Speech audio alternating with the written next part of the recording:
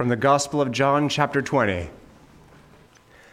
Now on the first day of the week, Mary Magdalene came to the tomb early while it was still dark and saw that the stone had been taken away from the tomb. So she ran and went to Simon Peter and the other disciple, the one whom Jesus loved, and said to them, "They have taken the Lord out of the tomb, and we do not know where they have laid him."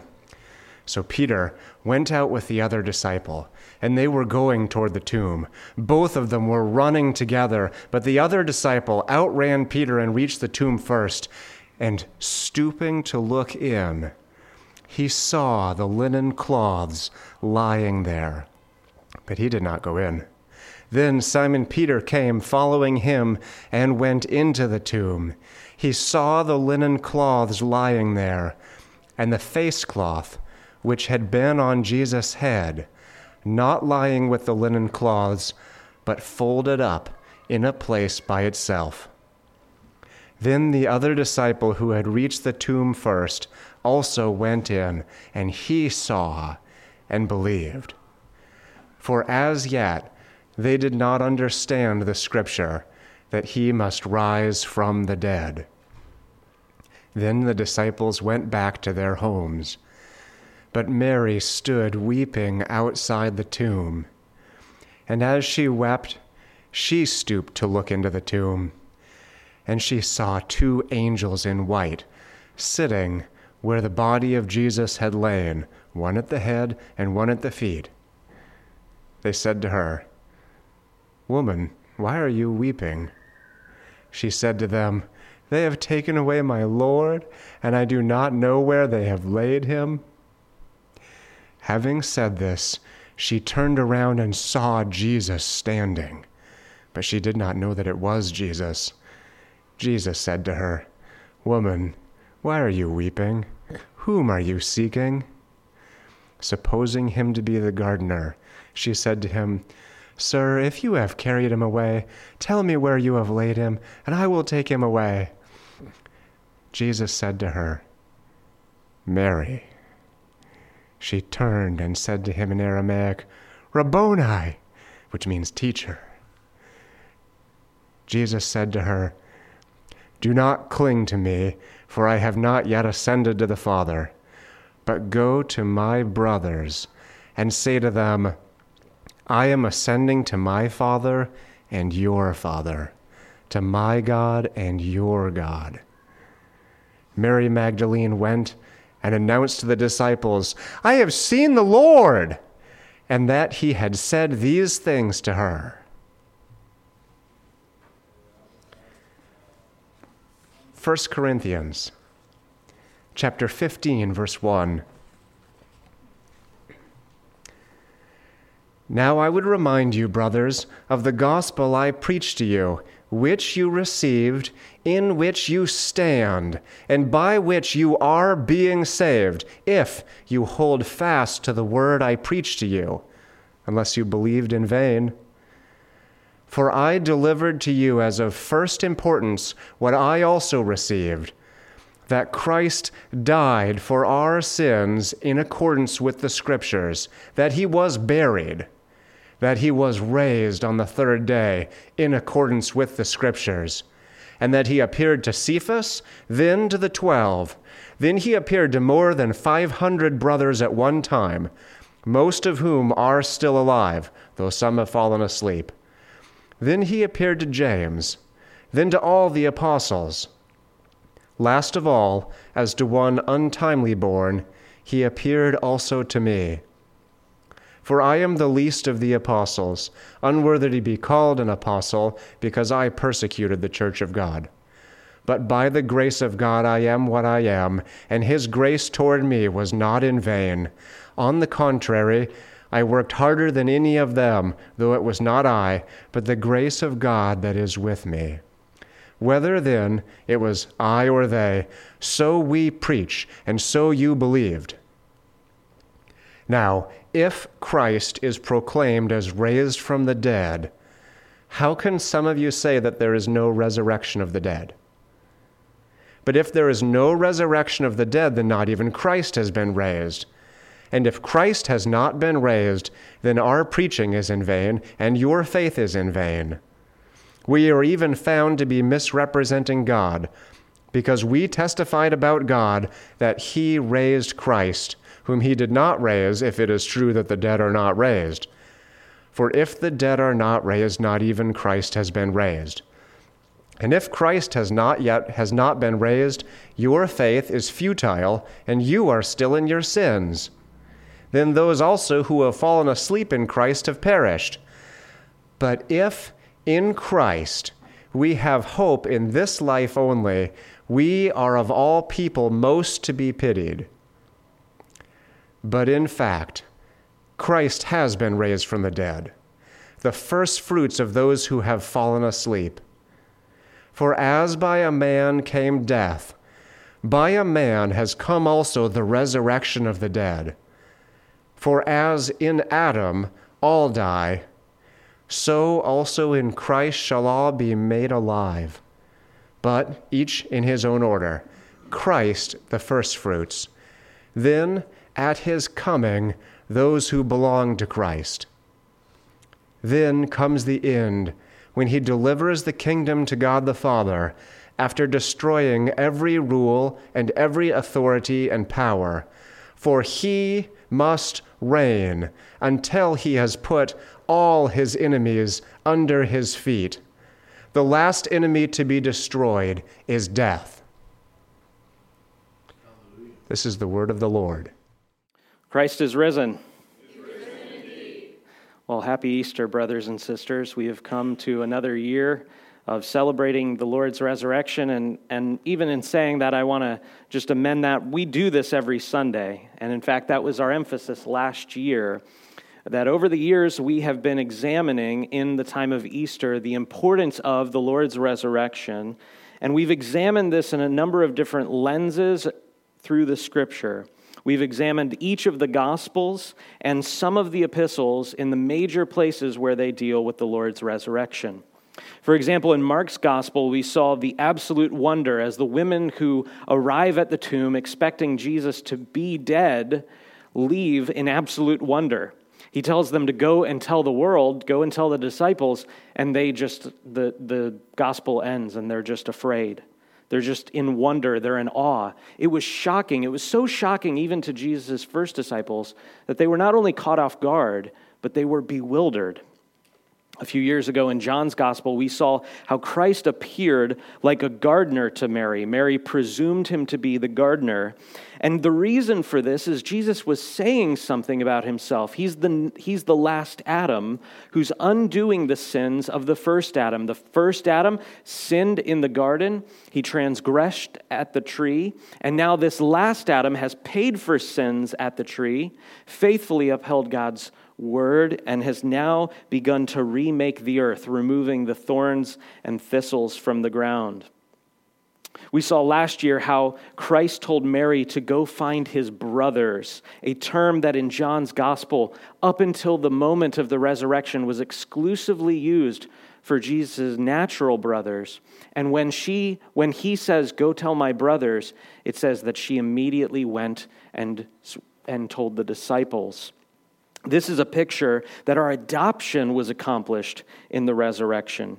Not only has Jesus been raised from the dead, but he has brought us as his family, as his sons and daughters, spiritually speaking, into his fold. He's made us his flock, he's made us his family, and he calls us brothers and sisters. The ones who had recently, 3 days prior, abandoned him, he then reaches out and brings together into his family.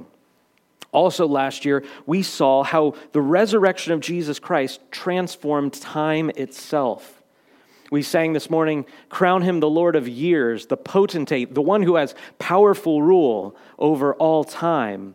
And how through the resurrection of Jesus on the Lord's day, it has now stamped the history of the church as she has celebrated the resurrection early in the morning each week on Sunday or on the Lord's Day.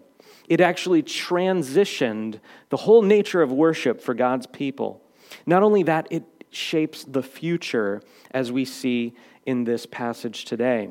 As Paul reminds the Corinthian saints in his letter, we see not only the past transformed by Christ, that he undid the death of Adam, but his resurrection radically reshapes our understanding not just of past in paying for sins and atoning for sins and defeating death, but also the future.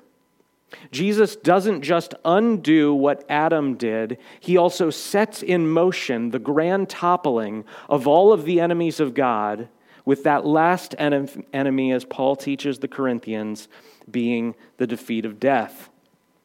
Christ's victory over death does certainly undo Adam's unleashing of death, but because Christ was raised to life, all those who trust in him will be raised to life at the end of all things in his second coming. Therefore, the resurrection of Jesus changes everything about our future, and if it changes everything about our future, then it must by necessity change everything about how we live our present. Paul's letter to the Corinthians didn't just answer a great doctrinal problem in their church in that day, it also answers one of the most pressing issues in the church of our day. God's people do not recognize their responsibility to share the gospel to their family, friends, neighbors, coworkers, really all who they meet. And this is exactly what begins in the resurrection. As soon as the women come to the tomb, expecting to find Jesus still dead in the tomb, when they find him missing, they then immediately go and tell someone what's happened. This little embryonic picture of what the gospel will become throughout the history and throughout the future of the church has to shape how we live our lives. We often think, well, we'll bring them to church, or it will be the pastor's job to disciple them or to share with them. But brothers and sisters, the church was given the gifts of the ministries, the fivefold ministries, for the equipping of the saints for the work of the ministry.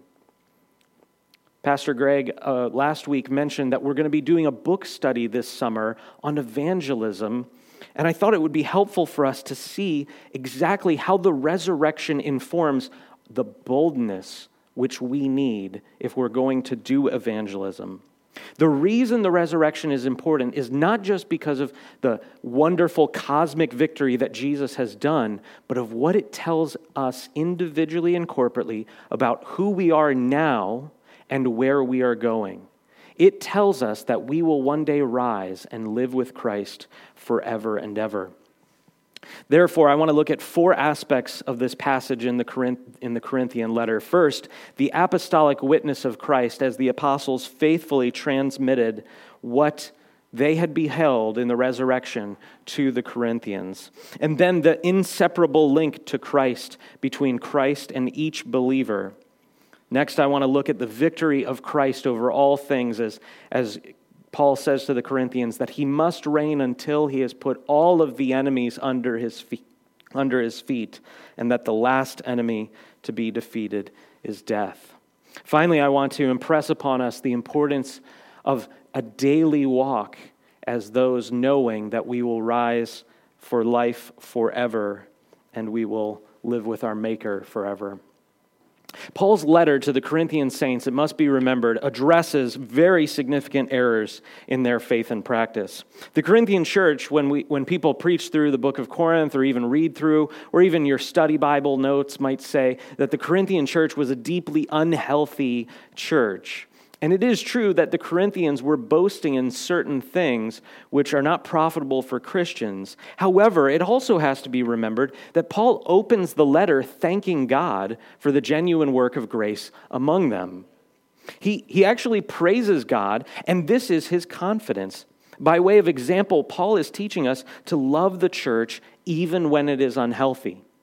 This is so important, brothers and sisters. You will have pastors and elders and deacons and Bible study leaders and home group leaders in your life who are wretched sinners like you. And they need your thanksgiving to God. They need your petitions on their behalf. The church is always in a state of brokenness and yet reforming. There's always weakness, there's always sin, there's always mixture, and yet Christ loves his bride. And Paul, by extension, thanks God for the bride, though he addresses her errors. And in fact, this is a very important issue. Paul addresses the simple fact of divisions of rivalry and pride, which is a fracturing of the body. I want you to imagine a patient on a table where their limbs are just hanging on by threads. This is what was going on in Corinth. They were at war with each other. They were holding each other up as super apostles and saying, I'm a disciple of Paul, I'm a disciple of Cephas, I'm a disciple of Jesus. And there was all this warring and factions going on. But it has to be understood, the reason Paul writes this letter is because he believes there's an authentic work of God's grace in that church. And because there is an authentic work of God's grace in that church, his letter will have the intended effect. It will accomplish the aim for which Paul wrote the letter. He knows that they will indeed receive his teaching, rebuke, and correction through that letter. Otherwise, he wouldn't have written the letter. If he wasn't convinced that God was doing something in Corinth, he wouldn't have written the letter. This teaches us the importance of the Corinthian letter for the church today.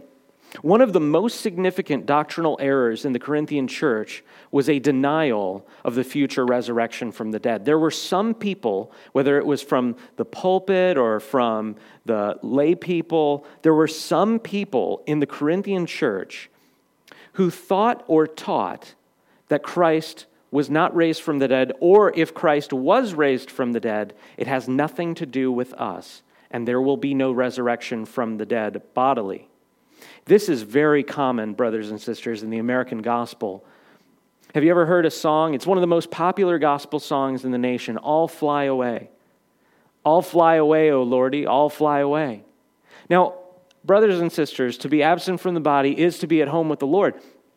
But the idea that bodilyless salvation is the point of the gospel misses the entire aspect of the gospel. The central work of Christ, the reason we worship on Sundays and not necessarily on Fridays, although we have a prayer meeting on Fridays, the reason the church celebrates the resurrection on Sundays is because the resurrection tells us everything about the gospel. We won't die and stay dead. We will come back to life. God is not just a God of souls. God is the God of all of his creation. And all of his creation, which was subjected to the fall and subjected through Adam to sin and death, it has been subjected so that the revelation of the sons of God would take place. And that will be manifested in the second coming.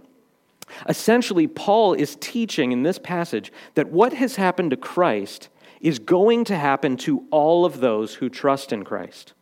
In correcting this error, Paul has to preach the entire gospel again because their mistake in their emphasis of just hoping in a soulless state with God or some sort of understanding of the gospel only applying to our spirits, Paul feels the need to go all the way back to the beginning.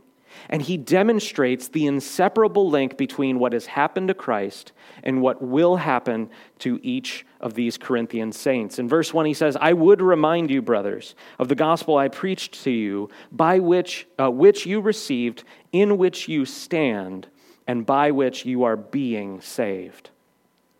Just as a note of importance here, this is deeply helpful as we understand what the gospel is. The gospel is not just message for the unbeliever. No, in fact, Paul says to these Corinthian saints, this is the gospel by which you are being saved. There is a progressive salvation that is taking place from these Corinthians, and it all has to do with the one kernel of truth, as he calls the gospel. This is the gospel in which you are being saved, if you hold fast to the word I preached to you, unless you believed in vain. The gospel of Christ, as it's proclaimed, accomplishes both the conversion of sinners and the perseverance of saints. The gospel of Christ is not just something of which unbelievers are concerned or converted. The gospel is the message of good news both to the sinner and saint alike. As Paul says, they are holding fast. They are standing in the gospel. They are being saved. And therefore, because of this, Paul is quick to remind them of his exclusive focus on Christ's victory. He said, "For I delivered to you as of first importance what I also received, that Christ died for our sins in accordance with the Scriptures, that he was buried and that he was raised on the third day in accordance with the Scriptures." When Paul uses this phrase, "in accordance with the Scriptures," he doesn't mean "as you heard in the Gospel of Mark," or "as you read in the Gospel of Matthew," because at the time that he wrote the Corinthian letter, it's doubtful whether the Corinthians would have obtained a copy of the Gospel of Mark. When Paul says that Christ died in accordance with the Scriptures, he means as it was prophesied in the Old Testament.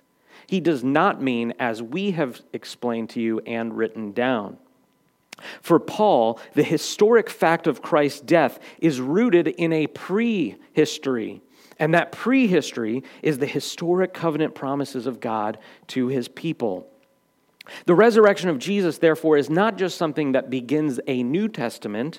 No, it is the capstone of all of God's promises to the people of Israel, that he had promised over and over to rescue them from all of their enemies. After Christ was raised, therefore, he appeared to his apostles, who he sent into the world to proclaim God's covenant faithfulness. And after that, he appeared to Cephas, then to the 12. Then he appeared to more than 500 brothers at one time, most of whom are still alive, though some have fallen asleep. Then he appeared to James, then to all the apostles. Last of all, as to one untimely born, he appeared also to me. For I am the least of all the apostles, unworthy to be called an apostle, because I persecuted the church of God. Because Christ has died for our sins, Paul is able to rehearse his former sins to encourage the Corinthian believers. How freeing is the gospel of Christ that we can identify and name our former sins without any continuing shame. Rather than glory in or celebrate the darkness of his wickedness, Paul highlights his sins to show the irony of the fact that he's an apostle. He highlights the irony of his apostleship to emphasize the link. If Christ wasn't raised and I wasn't transformed, I would have never preached to you, Corinthians. Without anything commendable in him, God chose Paul anyways to proclaim the resurrection of his Son to his people. But by the grace of God, I am what I am, and his grace toward me was not in vain. On the contrary, I worked harder than any of them, though it was not I, but the grace of God that is with me. Whether then it was I or they, and here's the link, so we preach, and so you believe. Paul directly connects Christ's resurrection, the historic fact of Christ's resurrection, and the belief of the Corinthian Christians by one thing, a historic truth in the apostolic witness. Those who believed in Corinth did so because of apostolic preaching. Now, when I say apostolic preaching, I do not just mean the apostles who proclaimed the death and resurrection of Jesus Christ, but also that sort of preaching which accords with their preaching. That is to say, what the apostles were commissioned with by Christ, as his spokesman, they have proclaimed that word, and then they have written down that word. What Paul is saying is this: if Christ has not risen, the apostles could never preach. And if the apostles never preached, the Corinthians would have never believed. There is a direct link, brothers and sisters, between our faith and the resurrection of Jesus Christ. Without the resurrection of Jesus Christ, you would have never believed the gospel, because he would never have sent out his apostles to proclaim his message. Having just rehearsed the history of the Corinthians' faith and how they came to faith, Paul then moves to correct this dangerous error of denying the resurrection. Remember, he said Christ was raised, he appeared to the apostles, and then they proclaimed him. Therefore, whether it was I or they, so we preach, and so you believe. that there's two inseparably linked things. The resurrection of Jesus has created the church who believes in his message. Therefore, he says in verse 12, now if Christ is proclaimed as raised from the dead, how can some of you say that there is no resurrection of the dead? It's a category error. If Jesus is a man and he's raised from the dead, how can you say that there will be no resurrection of the dead for men? Verse 13, but if there is no resurrection of the dead, then not even Christ has been raised. Paul here is presuming or asserting, if you will, an unbreakable link between what has happened to the person of Jesus Christ and what will happen to the saints. Theologians use this phrase, the forerunner, to describe Christ in his relationship to the body, that Christ is the forerunner. He goes ahead of his people so that all who believe will not be forced to taste death. In Hebrews 2:9 it says, so that by the grace of God he might taste death for everyone. Jesus said, of those who believe in him, none of them should die. What an amazing promise. What does he mean? He doesn't mean that you won't die in your body. He means you won't die forever. You will not die and stay dead. Paul here is writing to the Corinthians in a very similar way that he wrote to the Roman Christians. He wrote concerning our baptism and our sanctification that it implies a union with Christ in his death and resurrection. In Romans chapter 6, 3 and 4, he says, do you not know that all of us who have been baptized into Christ Jesus were baptized into his death? That our baptism has brought us into fellowship with his death, that the baptism with which you are baptized, it brings you, it connects you to the death of Christ. Verse 4, we were buried therefore with him by baptism into death, in order that, just as Christ was raised from the dead by the glory of the Father, we too might walk in newness of life. This is so helpful for us as Christian disciples who are walking with the Lord Jesus. We have to see the person of Jesus Christ as going before us in our place, not only taking on the guilt of our sin, bearing it on the cross, dying in our place, and being raised from the dead, but that resurrection will imply a radical truth which should mark every day of our life. Therefore, Paul is able to say, essentially, if the saints aren't going to be resurrected, then Christ hasn't been resurrected, because one implies the other. If you think about it in mathematical terms, A, therefore B. In fact, there's no insertion in the middle to break this chain. A lot of times you'll hear an argument, A and B, therefore C. No, he says A implies B. If not B, then not A. That's what Paul's doing in this argument. And as stuffy as that may feel, or logic-y as that may feel, Paul's saying that for the Christian who is linked to Christ, if the Christian won't be raised from the dead, you're saying Christ was never raised from the dead, because whatever takes place for Christ is going to take place for those who trust in Christ. That link cannot be broken. Verse 14, he goes on to say, and if Christ has not been raised, then our preaching is in vain and your faith is in vain. Remember that historic link between the historicity of the resurrection and the commissioning of the apostles to preach, and therefore the Corinthians hearing this message of good news? If Christ never was raised, then we were doing something foolish by preaching to you, and you were even worse of fools by believing us.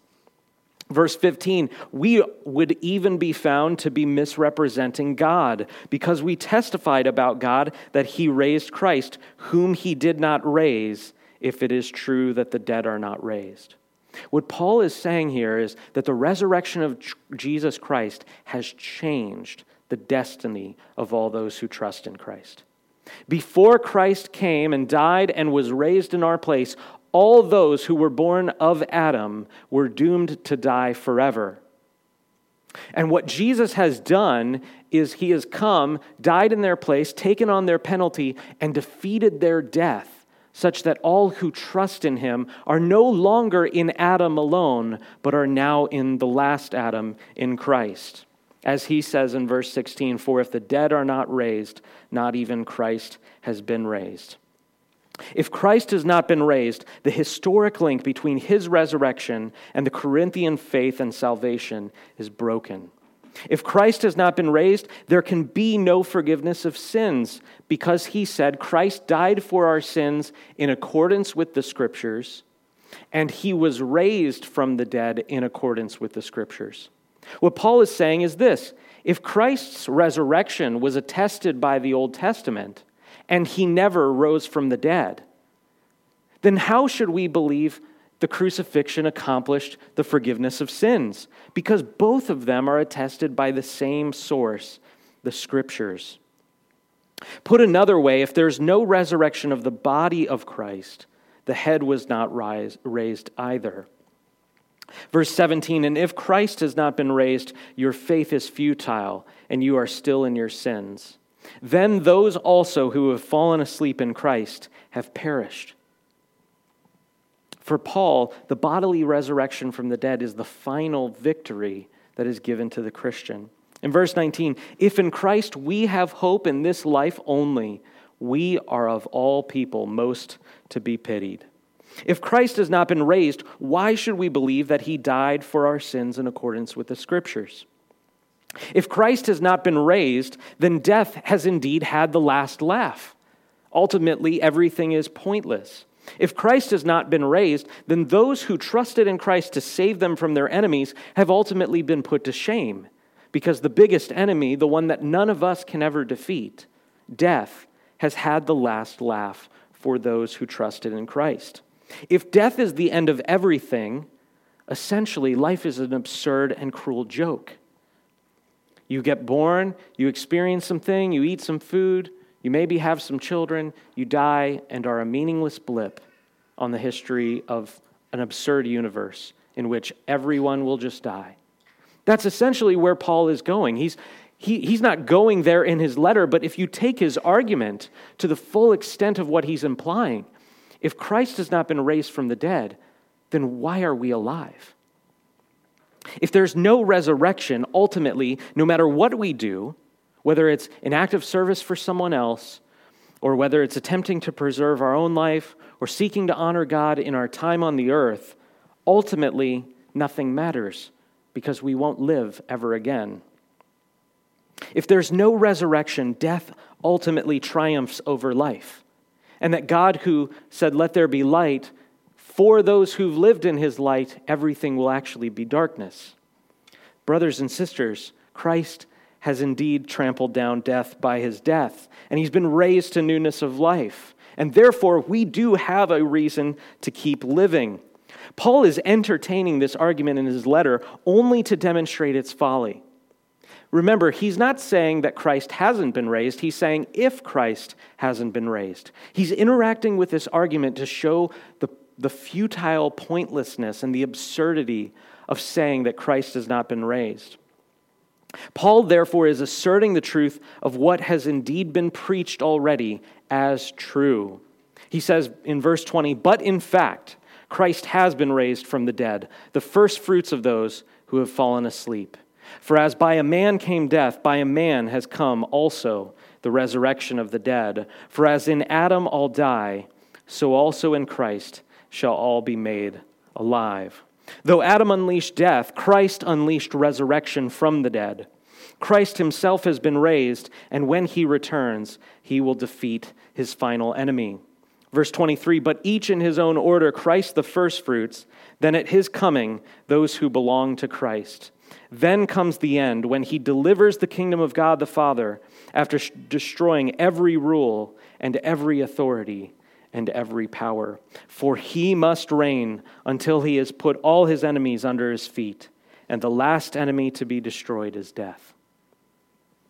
As a side note of eschatology, if your eschatology begins with Christ defeating his enemies at the second coming, then the first enemy to be defeated is death, and then he'll defeat all of his other enemies. We're not going to go there, but I just want you to think about that. If everything's getting worse and worse, and Christ will return, and those who have trusted in Christ will be raised on that final day, then Christ isn't defeating his enemies now. He's waiting to start defeating his enemies.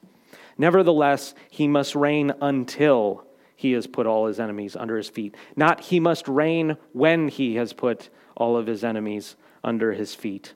When Christ returns, as Paul says, he's going to deliver the kingdom of God to his Father as the glorious offering of all of his life and his reign. Just as the Father and the Spirit have worked together to procure a bride for the Son, as a wonderful wife prepared a fit helper for the Son of God, and also as the Father and the Son have fashioned a temple in which the Spirit can dwell, so Christ has worked to bring about a gift for the Father. Christ has inaugurated and stewarded a kingdom of God. The kingdom of God that Christ has been reigning over will become perfect. And when it is perfect, the Son will offer it up to the Father, and he will give it over. That's why Paul goes on in verse 27 and 28 to say that then Christ will be subjected, that God may be all in all. The Lord Jesus Christ will not permit anyone to be an enemy underneath his reign. Once Christ's reign is complete, he's going to give this gift to the Father, but until then, we live in the time between then and now. After Jesus has destroyed the remaining few of his enemies, keep in mind there are still enemies, then he will also defeat death in his glorious return. He will not defeat death sooner. All of this stuff that you see on the internet of futurism and cryogenics, we don't have time to examine the philosophies behind them, but brothers and sisters, this is man without resurrection. He knows that death is his final enemy, and he cannot do anything but try to put it off. Even while dying, they go to their death with this hope that one day they'll be brought back to life when medical technology is advanced enough. No matter what the breakthroughs that man has made, we've never achieved invincibility. And that's what we long for and what we need and what the gospel alone can promise to man. But not only does the gospel promise that we will be raised, but it also promises the victory of Christ in time, in history, progressively unveiled until that great second coming, where he will give a perfect kingdom, fully matured, fully prepared, perfectly aged like a great wine or a wonderfully prepared work of art, and he will offer it up to the Father, and the Father will reign forever. The point that I am emphasizing this morning is we have amazing news. Not only will we cheat death through the death of Jesus and come back to life and live with him forever, but we know the end of the story. It's like if you can imagine being on D-Day, coming up the shores of Normandy, and all of a sudden, by some time machine, a little piece of paper gets floated to you, and it's got that one. Do you remember that picture of the sailor who's kissing the woman in New York City, proclaiming victory, that the war in Europe was over? That's what we have in the epistle to the Corinthians. We have the knowledge of Christ being victorious in time over history and our resurrection with him at his glorious second coming, and we are still in the battle. He says that all of the enemies will be put under his feet, but as of yet, they are not put under his feet. Therefore, as Christ reigns even in the midst of his enemies, and not all have been defeated, we must live as those with the knowledge that we will one day rise, never to die again. As the writer of the Hebrews says in Hebrews chapter 2, verse 8, at present we do not yet see everything in subjection to him. Isn't this true, brothers and sisters? I see a lot of things. You have seen a lot of things this week, maybe even in your own self, let alone in the news or in your family or in the world around you, that at present you do not see everything in subjection to him. So how can we say that Christ reigns if there are still enemies in his midst? It's important to remember that although Christ was crowned, that David was crowned king, he was not immediately reigning as he was crowned. And even once he was seated on the throne in Jerusalem, he was not victorious over all of the enemies in the land. Nevertheless, King David was still King David. Amen?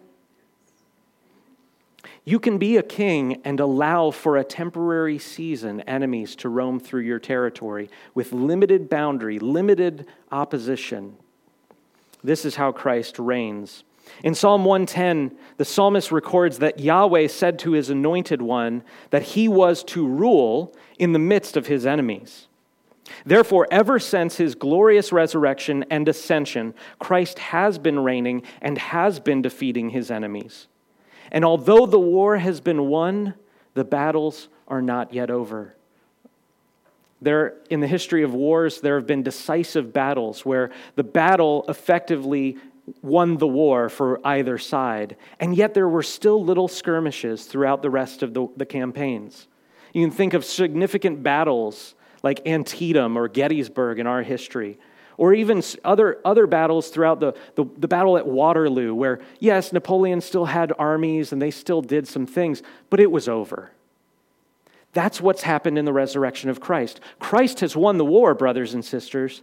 There are still little battles, and you have to fight those battles, and you have to participate. Even if his enemies appear to win some battles, we must not live as those who live assuming Christ has been defeated. Those battles are dangerous, and those battles may even cost some of our lives. Most of us would not go into the Corinthian heresy and say or elucidate that there is no resurrection from the dead. But my challenge to you this morning is, are you living like there is a resurrection from the dead? Not just whether you intellectually believe and have taken a systematics class and know, as we said in the creed, that he'll raise up at his second coming all those, the quick and the dead. Do you live your life with the knowledge that just as Christ rose, and just as the Spirit of God is giving life to your mortal body today, that one day, at his second coming, you will live with him forever? Because Christ has been raised, we ought to celebrate like he's been raised.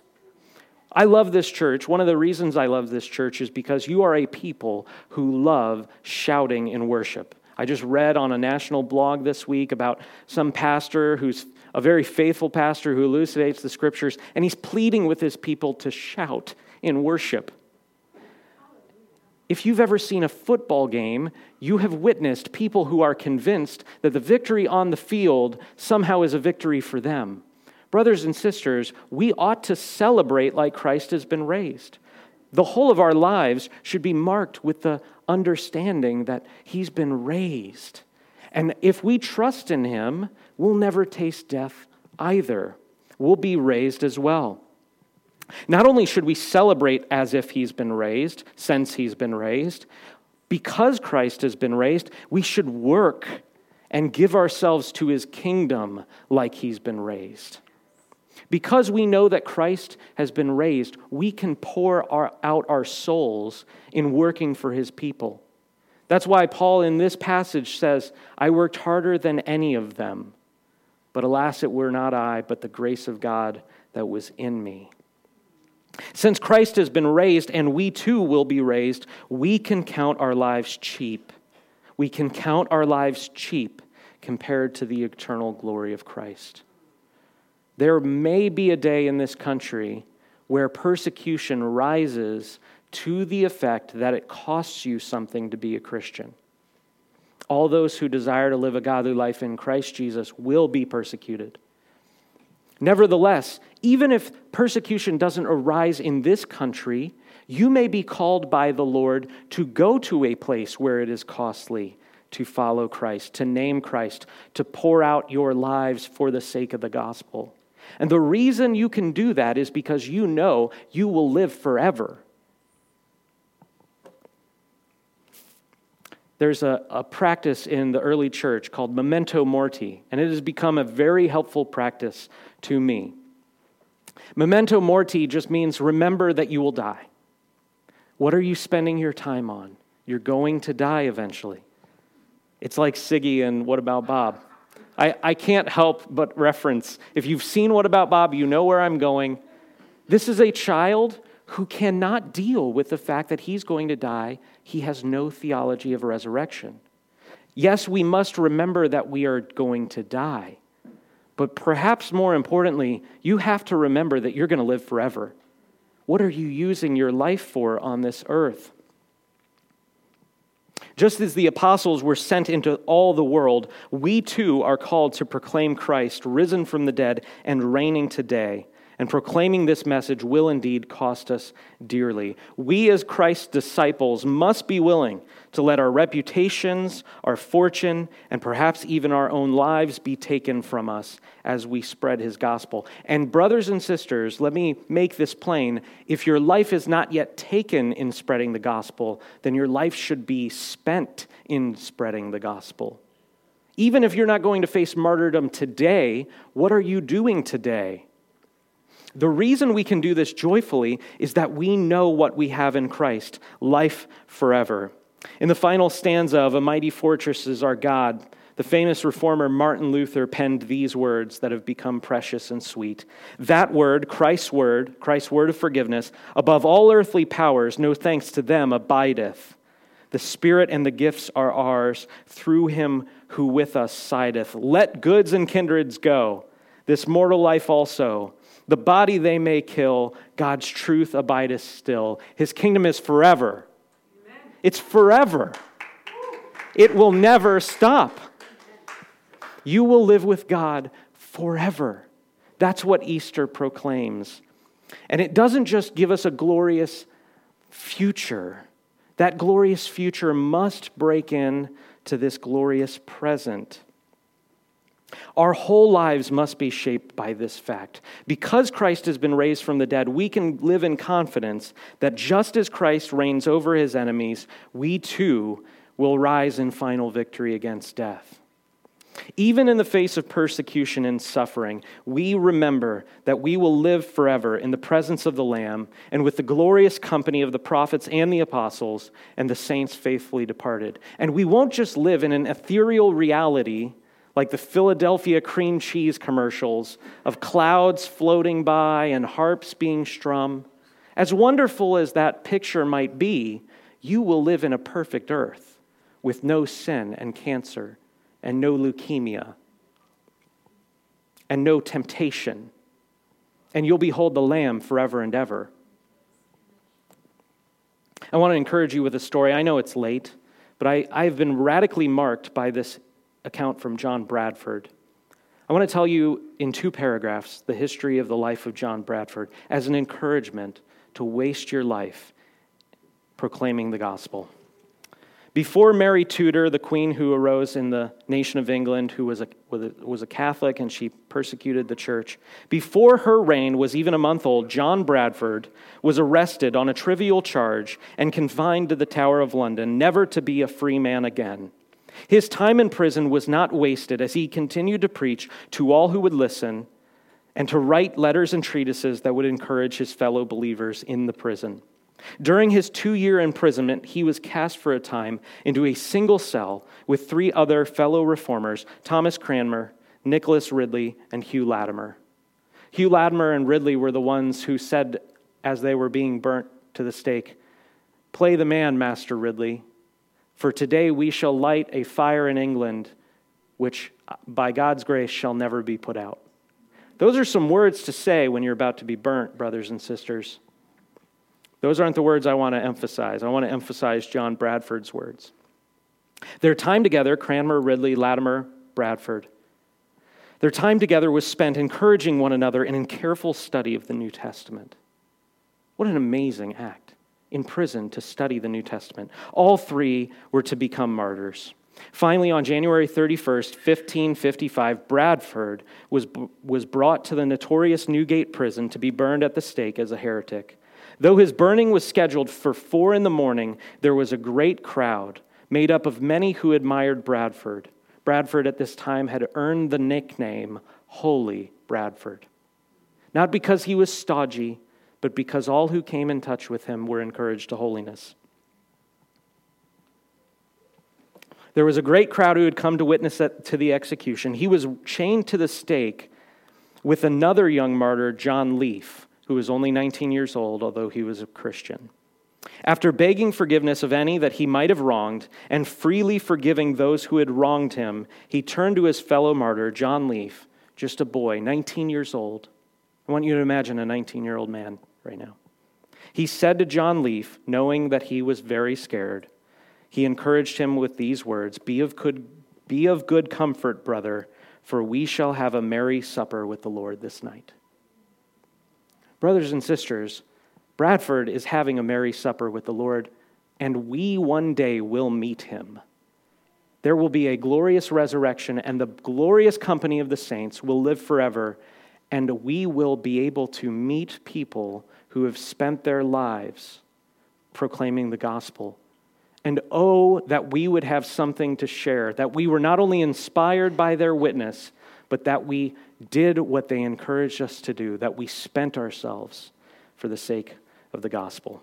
So my charge to you this morning is this: as those who, with the promise of new life, forever in Christ's presence, let us spend our lives boldly witnessing to others of his death, resurrection, and reign, and second coming. Let's pray.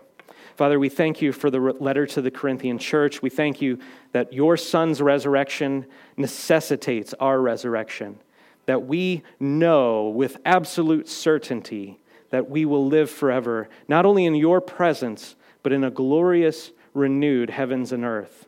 Lord, we thank you that you will restore all that was broken in the fall of Adam, and that just as you've defeated death, you will one day defeat death for all of your people.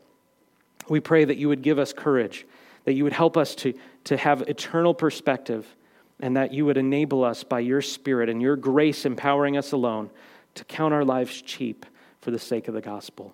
In Jesus' mighty name, amen.